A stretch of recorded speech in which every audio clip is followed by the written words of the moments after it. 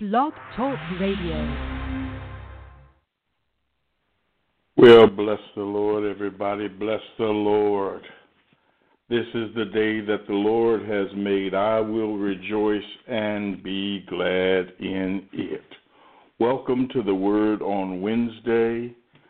We are so happy to be here once again to share with you from the Word of God.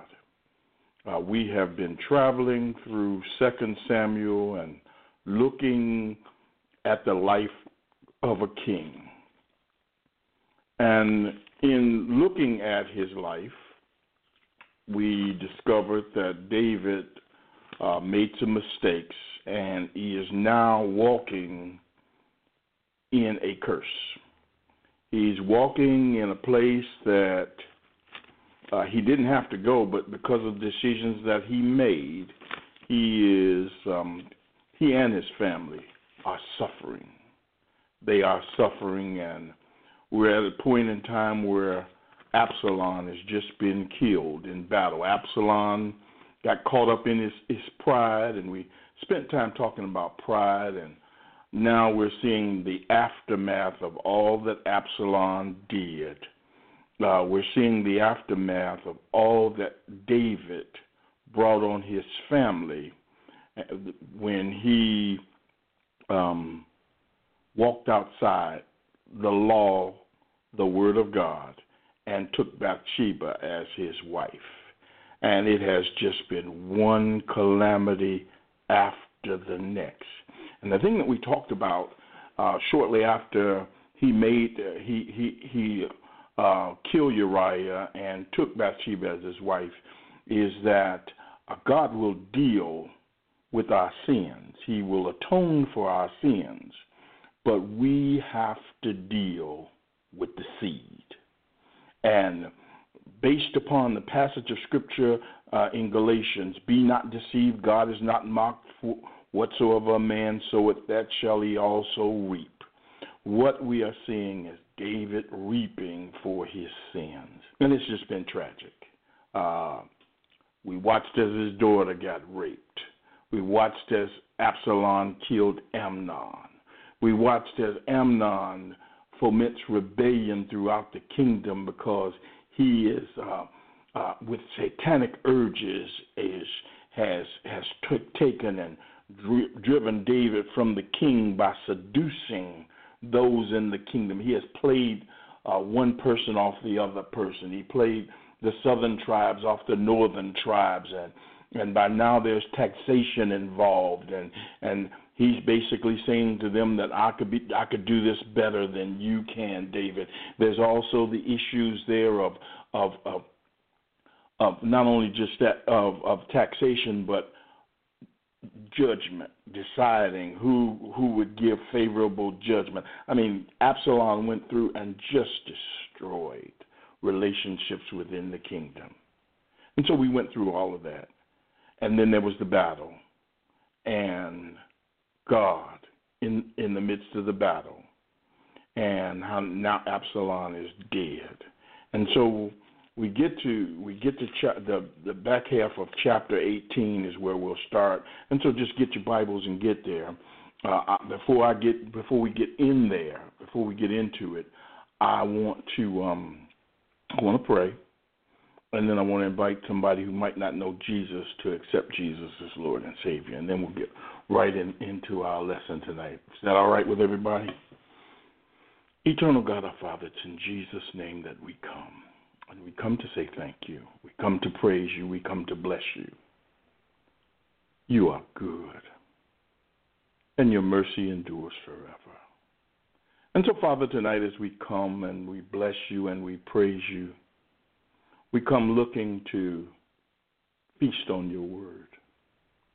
Father, but we can't comprehend unless you open up our minds. We can't hear unless you unstop our ears.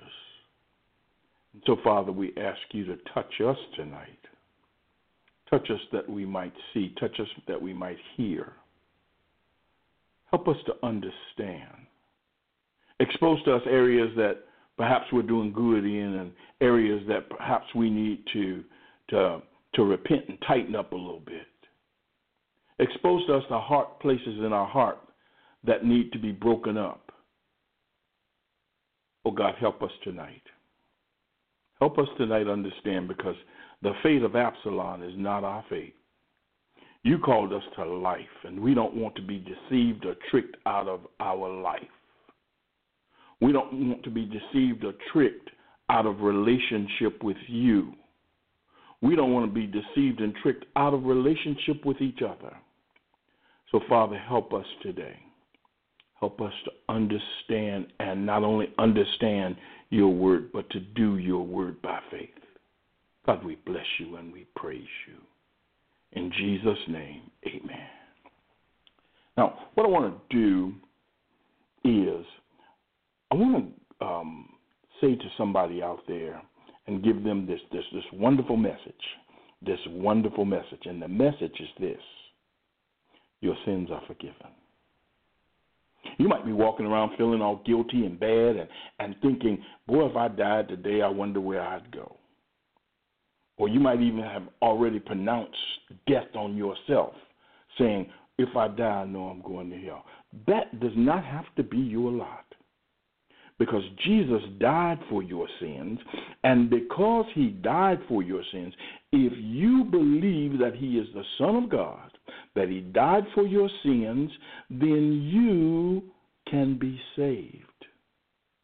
Because when Jesus went to the cross, he died for the sins of all mankind.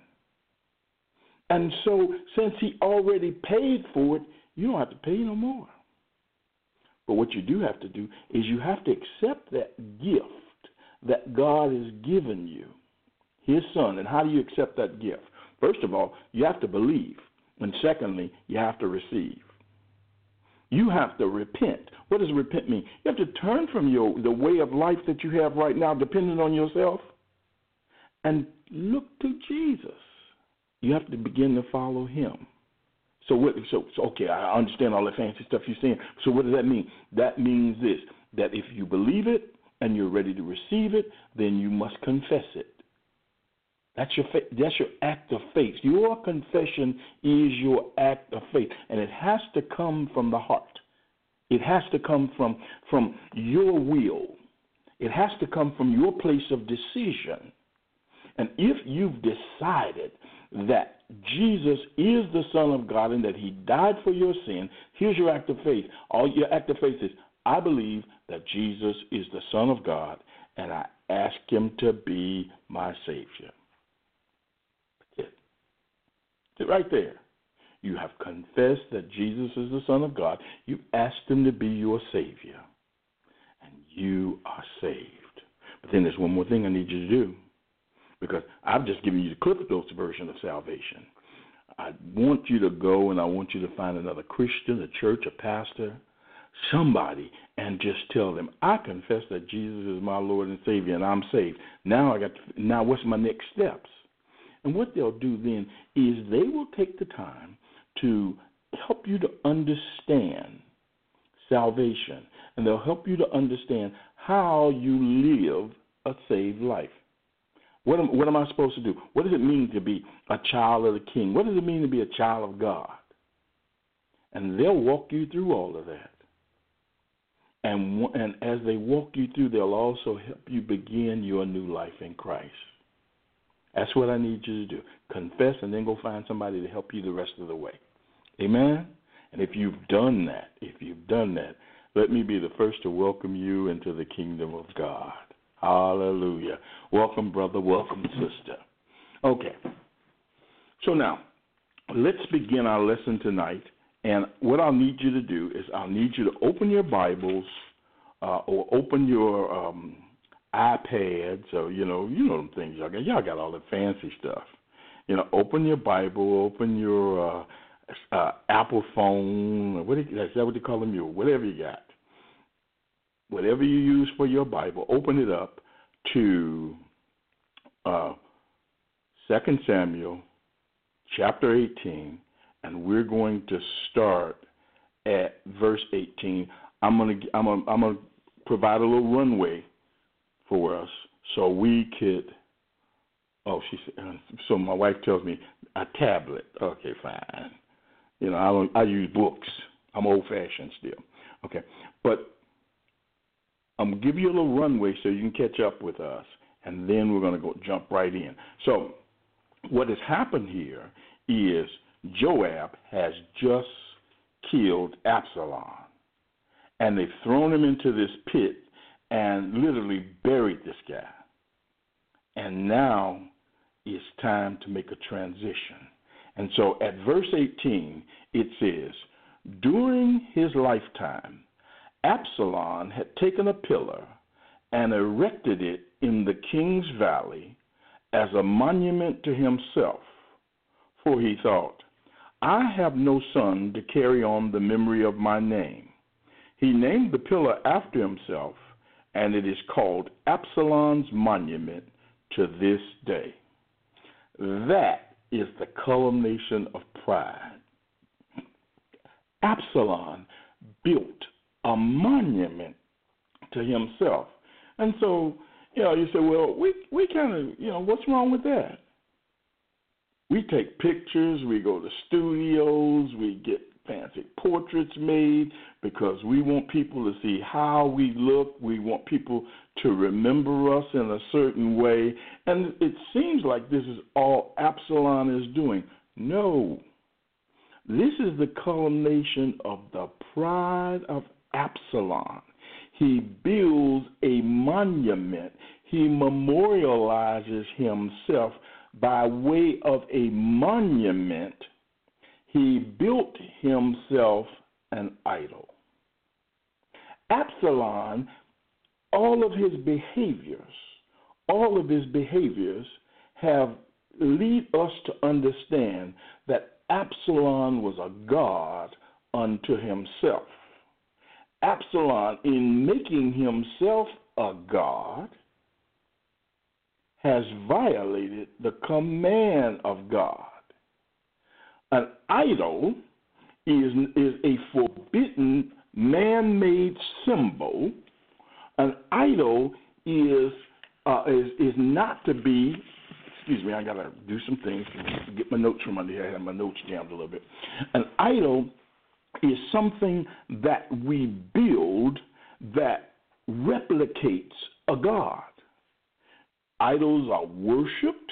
Idols are become the focus of our attention, and Absalom has made himself into one. And tonight, one of the questions that we have to explore is, have we made ourselves an idol? Now, in Exodus chapter 20, and you can flip over if you want to, you should know it by heart, but in Exodus chapter 20, one of the first things that God tells us, according to his law, is what? Turn it, Exodus chapter 20 real quick. Verse 3. You shall have no other God before me. You shall not make for yourself an idol in the form of anything in heaven above, or on the earth beneath, or in the waters below. You shall not bow down to them or worship them. For I, the Lord your God, am a jealous God, punishing the children for the sin of the fathers to the third and fourth generation of those who hate me, but showing love to 1,000 generations of those who love me and keep my commandment. What Absalom has done throughout the entire time that we've studied him is he has taken and violated the word of the Lord, the commandment of God. What are you saying? Every time that we examine his behavior, what is he doing? He is disregarding the word of God, and he's doing it his way. And 2 or 3 weeks ago, what did we show? We showed the parallel between the fall of Absalom and the fall of Satan, the behavior of Absalom and the behavior of Satan. And the learning that we can get from the life of Absalom is this, that we don't want any idols in our lives up to and including ourselves. And so how do you avoid that? When the Word of God says X, we don't do Y. When the Word of God tells us to do something, that's what we do. Any time that you do not obey the Word of the Lord, any time that you make a decision contrary to what God has commanded or God has said to you, what you are doing is you are literally saying, I know better than you, God. I'm smarter than you. I don't have to do what you say. And what literally, you are elevating your word above the word of God, and you have made yourself into a God, and then you begin to bow to yourself, and it's really Satan stimulating you. That's literally the devil sneaking in, doing to you what he did to Eve and Adam in the Garden of Eden, twisting the word of God or inciting the willfulness within us to go against God, and we literally have made ourselves into idols. Oh, that is, and this is what Absalom did. And the only difference between what he did and what we do is most of us have not built monuments unto ourselves. And I just thought of something. Let me grab something really, really quick, and I'm going to show you how easy it is to build a monument to yourself. Hang on just for a hot second.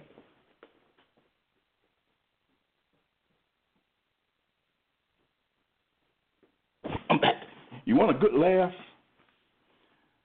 Absalom built a monument to himself. I just thought about this. You see what this is right here?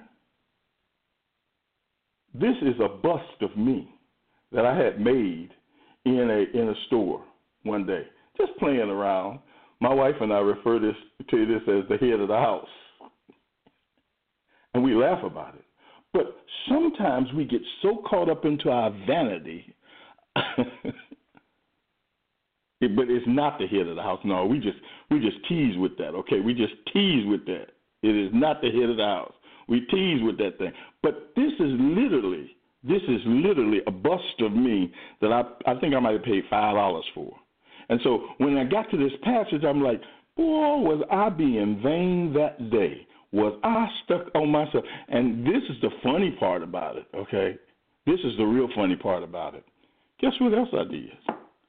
I didn't have one of them made. I had one made for myself.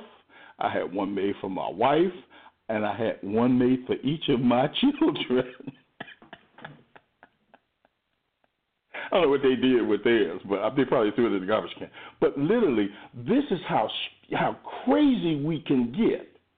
But most of us don't go to that extreme, but we begin to worship ourselves. We begin to worship our greatness. It begins to be one of them things where I'm this, I'm that, I'm the other. And the reality of it is this. In him we live, move, and have our being. It's not us. It's in him. So as we go through the rest of the night, we have to make sure that we check ourselves concerning whether we have made ourselves into God. And the easiest way to check yourself is check yourself against the Word of God. Check what God has said and check what you do. Let's go to the next verse. Verse 19. Now Ahimaaz, son of Zadok, said, let me run and take the news to the king, that the Lord has delivered him from the hand of his enemies. You are not the one to take the news today, Joab told him. You may take the news another time, but you must not do so today, because the king's son is dead. Now, let me stop right there. Why is Joab so concerned about Ahimaaz? Because, remember, the king had said, don't do Absalom any harm. And he knows that he has violated the word because Joab himself killed Absalom. And so now he knows that when the king finds out that his son is dead, Joab is scared of the reaction of the king. Because each time that we visited the king with some news, and even when we thought the news was good, the king responded in a way that was detrimental to the health of the messenger. Remember that Amalekite that came up in there with Saul's head, thinking that he was going to get a reward? He did. Remember the two guerrillas that basically killed Ishbosheth, and they ran to David because they thought they were going to secure a position within his administration, and David killed him. Well, here this boy is getting ready to give David some news that should be welcome because the rebellion has been put down, and Joab, knowing David and knowing David's command and knowing David's concern for Absalom, tells Ahimaaz, who is Zadok's son, who is on the council with David now, who's on the part of his war council. What does he do? He tells him, he says, boy, you ain't running nowhere. You stay here. Let somebody else do it. And then watch what he does. He says, verse 20, I will read verse 20 again. You are not the one to take the news today, Joab told him. You may take the news another time, but you must not do so today because the king's son is dead. Then Joab said to a Cushite, ain't that nothing? Ain't that nothing? Basically, Joab said, he's disposable. Go tell the king what you have seen. The Cushite bowed down before Joab and ran off. Ahimaaz, son of Zadok, again said to Joab, come what may, please let me run behind the Cushite. But Joab replied, my son, why do you want to go? You don't have any news that will bring you a reward. See, Joab knew what was going on. He said, come what may, I want to run. So Joab said, okay, run. Then Ahimaaz ran by the way of the plain and outran the Cushite. While David was sitting between the inner and outer gates, the watchman went up to the roof of the gateway by the wall. As he looked out, he saw a man running along. The watchman called out to the king and reported it. The king said, if he is alone, he must have good news. And the man came closer and closer. Then the watchman saw another man running, and he called down to the gatekeeper, look, another man running along. The king said, he must be bringing good news too. The watchman said, it seems to me that the first one runs like Ahimaaz, son of Zadok. He's a good man, the king said. He comes with good news. Then Ahimaaz called out to the king, all is well. He bowed down before the king with his face to the ground and said, praise be to the Lord your God. He has delivered up the men who lifted their hands against my lord the king. The king asked, is the young man Absalom safe? Ahimaaz answered, I saw great confusion, just as Joab was about to send the king's servant and me, your servant, but I don't know what it was. The king said, stand aside and wait here. So he stepped aside and stood there. Then the Cushite arrived and said, my lord the king, hear the good news. The Lord has delivered you today from all who rose up against you. The king asked the Cushite, is the young man Absalom safe? The Cushite replied, may the enemies of my lord the king and all who rise up to harm you be like that young man. The king was shaken. He went up to the room over the gateway and wept. As he went, he said, O my son Absalom, my son Absalom, if only I had died instead of you, O Absalom, my son, my son. What David has done here is he has abdicated his responsibilities as a king. He has placed the welfare of his son above the welfare of the kingdom. His responsibility was to rule the kingdom. He is king over all of Israel. But because of his love for his son, and he really didn't love his son, because had he loved his son, he would have disciplined his son. But there is no discipline for Absalom. Absalom was a loose cannon. Absalom was allowed to grow wherever his pride took him. And one of the things that we find out is not only had Absalom made himself an idol, but David made himself an idol and is guilty of idolatry because he placed the welfare of his son above the welfare of his kingdom. And he bent to the will of his son rather than the bowing to the word of the Lord. There was a prescription, there is a prescription that should have been applied to Absalom for the offenses that he made. Absalom was supposed to be dead after he killed his brother. Death was the penalty for murder. Absalom should have been dealt with right then and there. Absalom was supposed to be dealt with when he built that idol. The penalty is death. Absalom should have been dealt with like he was dealt with by dying for rebellion.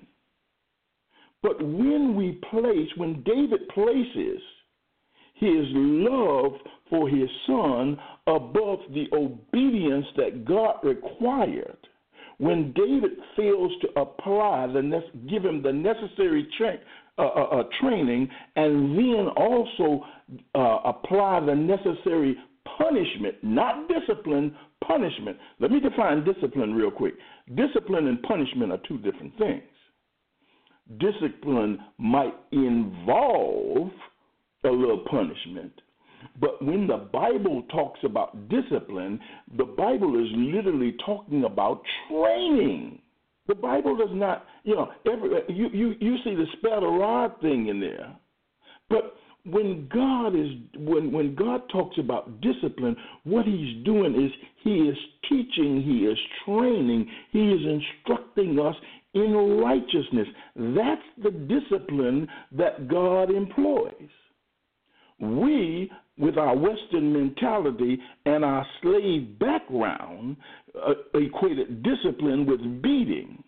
And so that's why as we grew up, some of us, especially me when I was growing up, that's why we had a tendency to go get switches and extension cords and put the date of the month on people and beat the black off somebody and all of that. That came from not only a slave mentality and the way we were disciplined in slavery, but that also comes from a misunderstanding of biblical discipline. Amen? Do you understand that? And so what David was supposed to do was David was supposed to get that boy to the side, and he was supposed to tell him, this is the way we do it. We don't do it that way. And every now and then, if it takes a swift kick in the pants to get him to get right in the right lane, fine.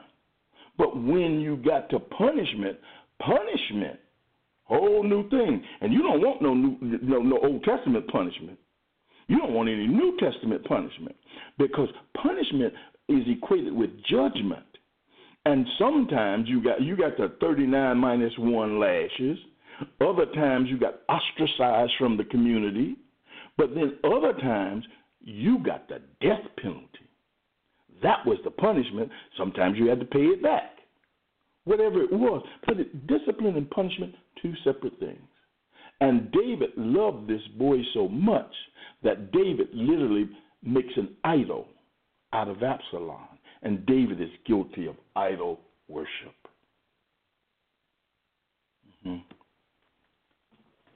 What about you and your kids? And I know we love our kids. Oh, God, I love my children. Yes, I do. But the expression of a true father or a true mother's love toward her children is to make sure that they are trained properly in the ways of the Lord. Now, sometimes it's, I would rather a man train me as a man and as a boy. I would rather be trained by another man than by a woman. I'm just telling the truth, because you women can repeat yourselves over and over and over and over and over and over and over and over and over and over and over and over and over and over and over and over and over and over again. Whereas with a man, we're going to say it once, we're going to say it good. We might say it a second time, and then we're going to do something that's going to adjust the hearing, and then we got what we need out of that son. Now the daughters, I'm not good at training daughters, because all they got to do is bat their eyes or cry or whatever they do, and I'm like, oh, let me go and do it for you. Women, when you get trained by a woman, and I got trained by a woman, by the way, woo-wee, I still remember what she said. But anyway, let's keep going. We have to train them. David's priorities are out of order, and it shows when God brings deliverance to the kingdom and places judgment on his son. He is grieved, and instead of them being able to rejoice in victory, David's behavior turns victory into mourning, because his priorities are so messed up concerning his kids and the kingdom that he can't see what's going on. So let's pick up right at chapter 19. Joab was told, the king is weeping and mourning for Absalom. And for the whole army, the victory that day was turned into mourning, because on that day the troops heard it said, the king is grieving for his son. The men stole into the city that day, as men steal in, who are ashamed when they flee from battle. The king covered his face and cried aloud, "O my son Absalom, O Absalom, my son, my son." His vision let me say it again. By misplacing his priorities and having his love for the loss of his son overwhelm him, he's now in a state of grief. And let me tell you what grief is. Grief is the suffering of physical, emotional, and mental pain. And grief often is accompanied by a loss or outrage or some type of personal failure. And David is literally, instead of being able to rejoice in his victory, he's been overcome by this grief, this great sense of loss, and he's suffering. Look at the statement that he made. Oh, my son Absalom, if only I had died instead of you. David is at a point where he's so despondent that he is basically saying, it would have been easier for me to die than to live with the death of my son. My idol is dead. But We need some people around us every now and then that's going to shake us out of our stupidity and help us get a new perspective. And in this passage, that person is Joab. Verse 5. Then Joab went into the house to the king and said, "Today you have humiliated all your men." That word humiliated basically means that he has made his men feel shame when they should have felt proud. He's made his men feel like they were cowards and did something wrong, because in the preceding passage it says, like we ran from the enemy instead of overcoming the enemy. And then he says to them, "Today you have humiliated all your men who have just saved your life and the lives of your sons and daughters and the lives of your wives and concubines. You making the folk that just brought about your deliverance. You making the people that just brought about that helped save you and save your family. You making them feel bad. What you need to be doing is you need to be patting them on the back and making them feel good." And look what he says. He says, You love those who hate you and hate those who love you. There, he's basically saying, you have affection for the person that hated you, that showed himself to you and was trying to take your life. You got affection for them, but those who have, and you hate the ones that love you. And when he uses the word hate there, he says, those who have no desire to have a relationship with you, those who oppose you, the enemy of you, that's the one you love. There's a word there. I ain't going to expose it yet. Hang on to that thought. You have made it clear today that the commanders and their men mean nothing to you. I see that you would be pleased if Absalom were alive today and all of us were dead. Now you go out and encourage your men. I swear by the Lord that if you don't go out, not a man will be left with you by nightfall.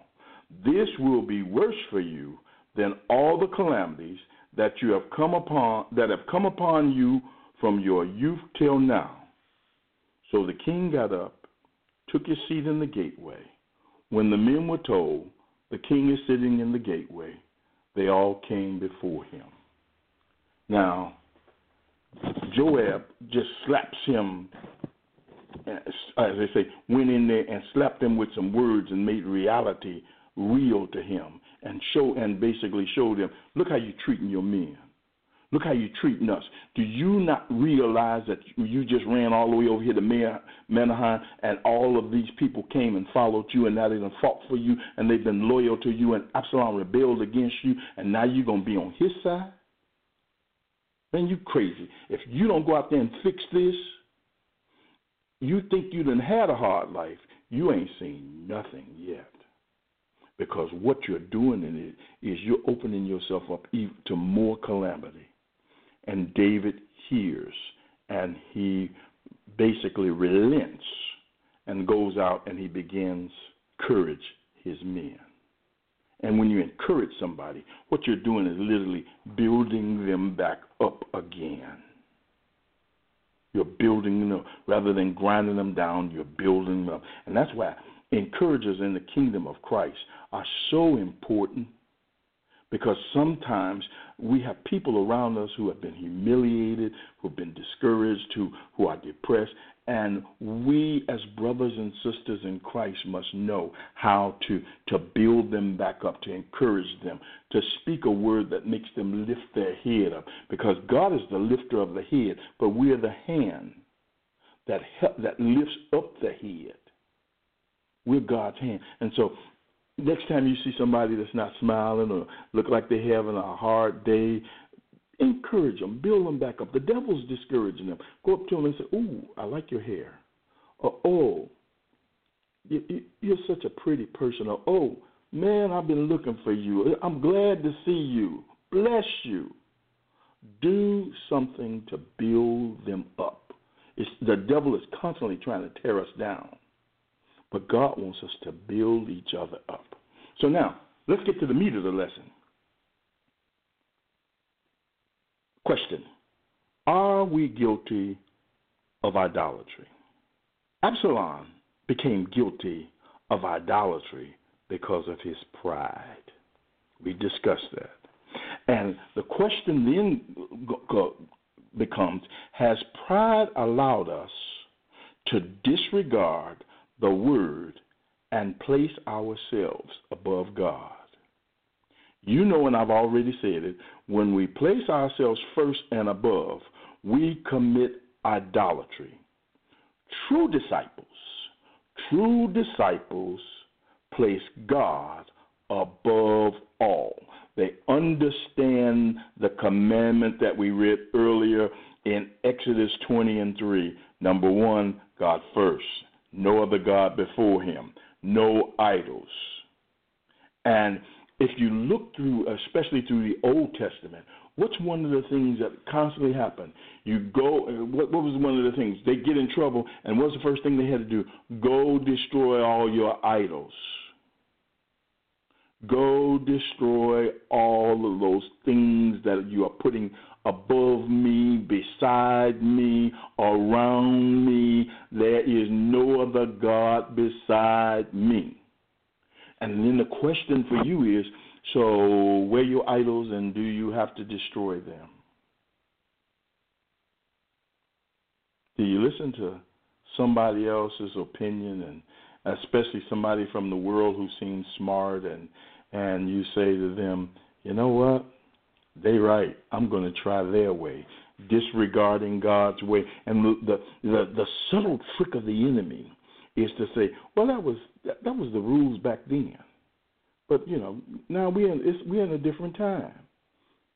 And so this is a better way to do it, and we're going to get better results. Don't you fall for that? That's the same trick that's the oldest trick in the book. That was the first trick in the book. What did the serpent say to Eve?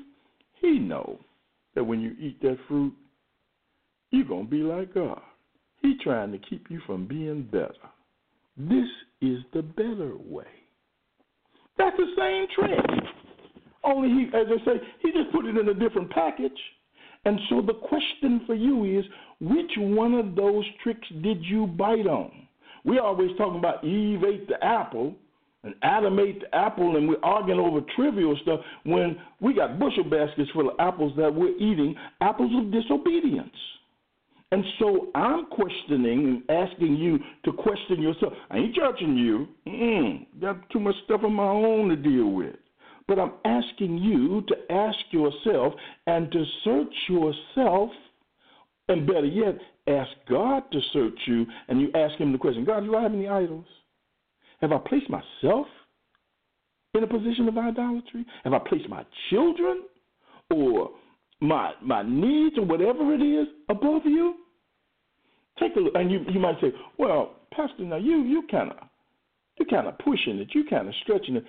Turn to Luke chapter 14. I know we're in the Old Testament, but let me show you the same thing that I've just taught in 2 Samuel 18 and 19. I'm going to show you how Jesus says it in chapter 14 of Luke.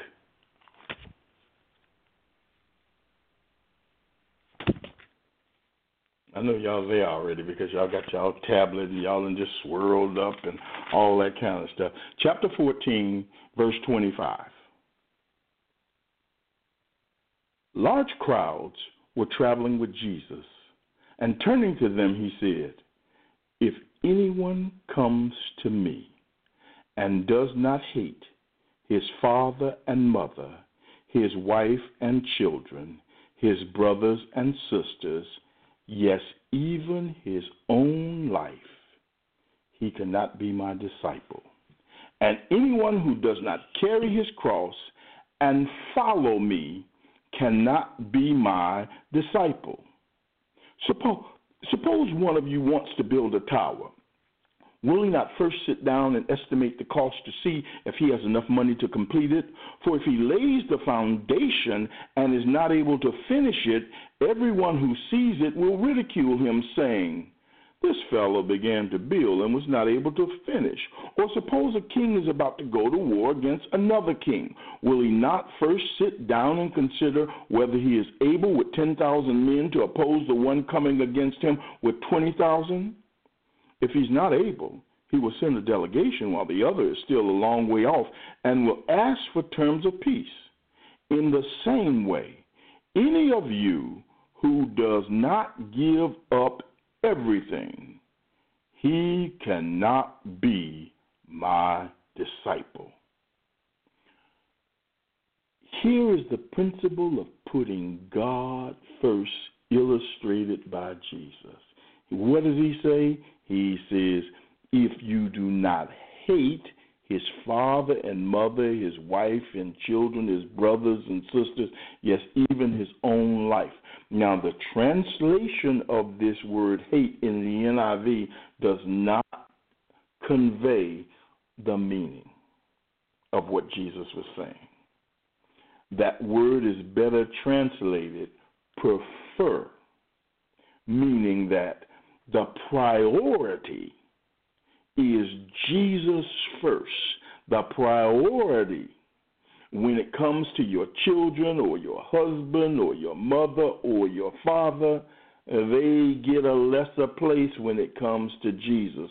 When it comes to you and your will and what you want to do, all of this is subordinate to Jesus. Is Jesus first, his way first, what he's doing first? That is what it costs to be a disciple. You must be willing to reprioritize your life, making Jesus first, making his word sovereign, making his word the rule of your life. Not your mama, not your husband. Nobody comes above the word of God. No will is above the will of God. That's what he's saying here, and that's the mistake that we see in the relationship between David and Absalom. Second thing we need to see out of tonight is our failure to teach our children shows hatred. We think a lot of times that we're really loving our children by allowing them to do certain things. And those certain things that I'm talking about are things that are contrary to the Word of God. When we do that, we're not showing them love. We're showing them hatred. Look at Proverbs 13. I'm in good shape. Proverbs 13. Let's start there real quickly.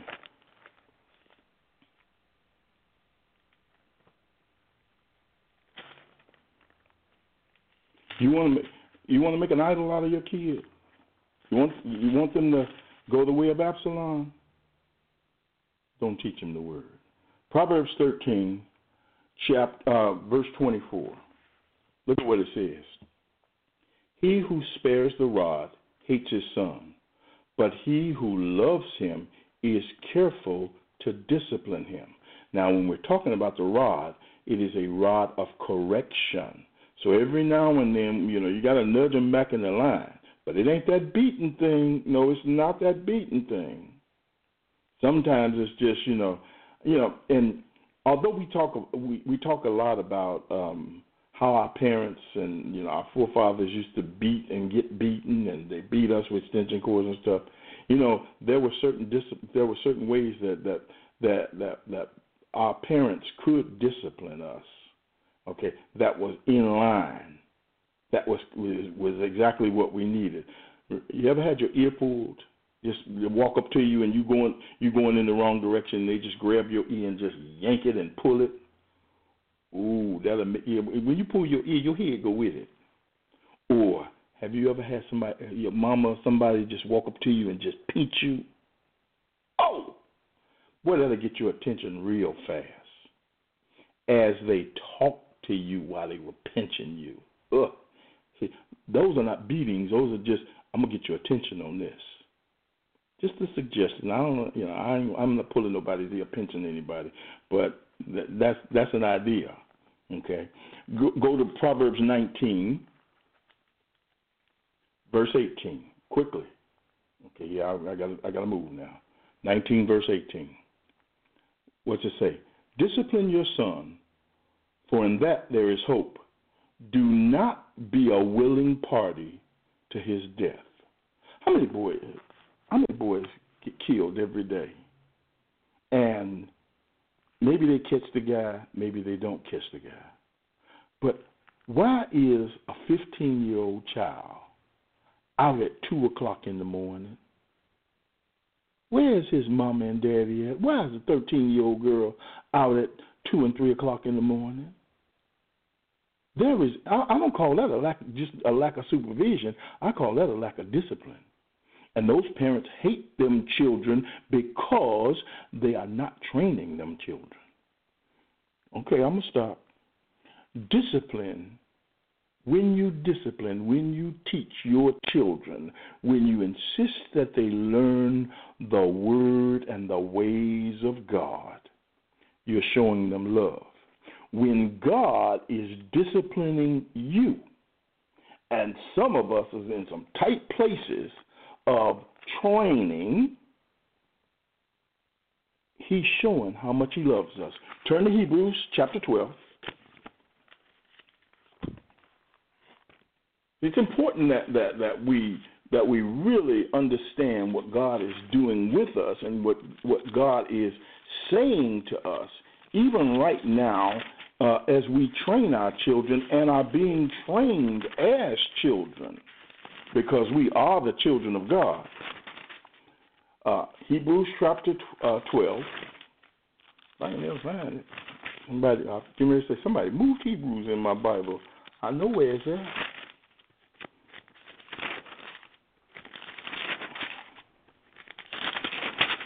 Hebrews chapter 12, verse 5. It says, and you have forgotten that word of encouragement. Ooh, wow. See how he starts that verse out? And you have forgotten that word of encouragement that addresses you as sons. My son, do not make light of the Lord's discipline, and do not lose heart when he rebukes you, because the Lord disciplines those he loves, and he punishes everyone he accepts as a son. God teaches the ones that he loves. If you go into as God is teaching and training you right now, if you go into Luke chapter 6, guess what? It's about 6, I think. One of the things that you'll find out is that God has opened up your eyes, opened up your ears, and given you the privilege of learning, given you the privilege of being disciplined, given you the privilege of being taught by the Holy Spirit, given you the privileges of being even disciplined by the Holy Spirit by making you feel convicted when you move in the wrong direction. That's the privilege of a son. That's the privilege of a daughter. That's the privilege of every child of God to be disciplined by God as he shows his care and concern for us. So when we're being disciplined, when God is doing something in our lives, when he's straightening and correcting and molding and making, we shouldn't be grumbling and complaining. We should be saying, thank you, Jesus. Hallelujah. Because you love me. Because you love me. Those that reject the discipline, go back to Proverbs chapter 10. I'll show you something. I'm going to go real quick through this next little second. Proverbs 10, if I can flip my Bible quick enough. Verse 17. He who heeds discipline shows the way to life, but whoever ignores correction leads others astray.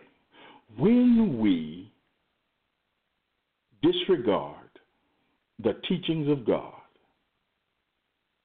we're not only walking toward death, but we're leading other people, we're taking other folk with us. When we don't lead our families correctly, when we don't teach our children correctly, what are we doing? Flip over to 12, Proverbs 12, verse 1. Whoever loves discipline loves knowledge, but he who hates correction.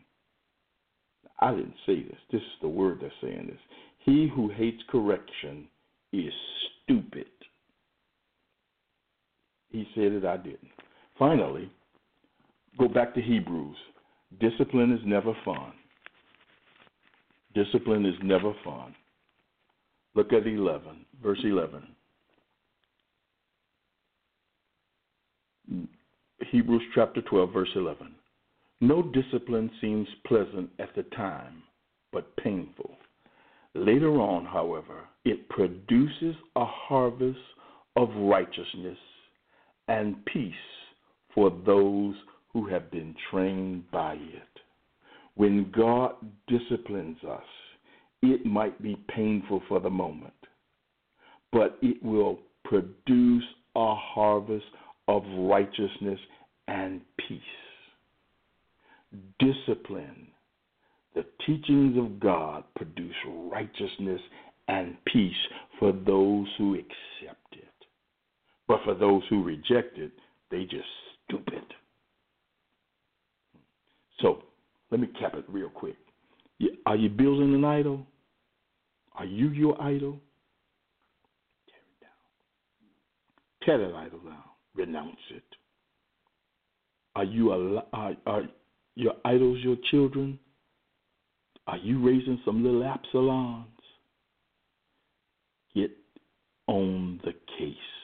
Get on your knees first and repent of it. And then go back and say, okay, God, how we turn this thing around? Because we don't want to do it mean. We don't want to do it with hatred. We're disciplining in love. We're teaching in love. We're correcting in love. When we teach and correct our children properly, when we allow ourselves to be taught and corrected properly, what we're doing is we're giving and receiving the love of God. We're tearing down those idols. We're making sure those idols never get built up. We're making sure that we don't create an Absalom who will come and try to wreck the kingdom. What I want to say to you tonight is, boy, we can learn a lot from David's troubles with Absalom. And I pray tonight that you've learned. I pray that you'll go back over the scriptures, that you will then begin to go before God and find out exactly where you are in everything. And I hope that it helps you understand what God is doing into your life right now. Let's have a word of prayer. Eternal God, our Father, we thank you that you have answered our prayers already. You opened our ears up. You opened our hearts up.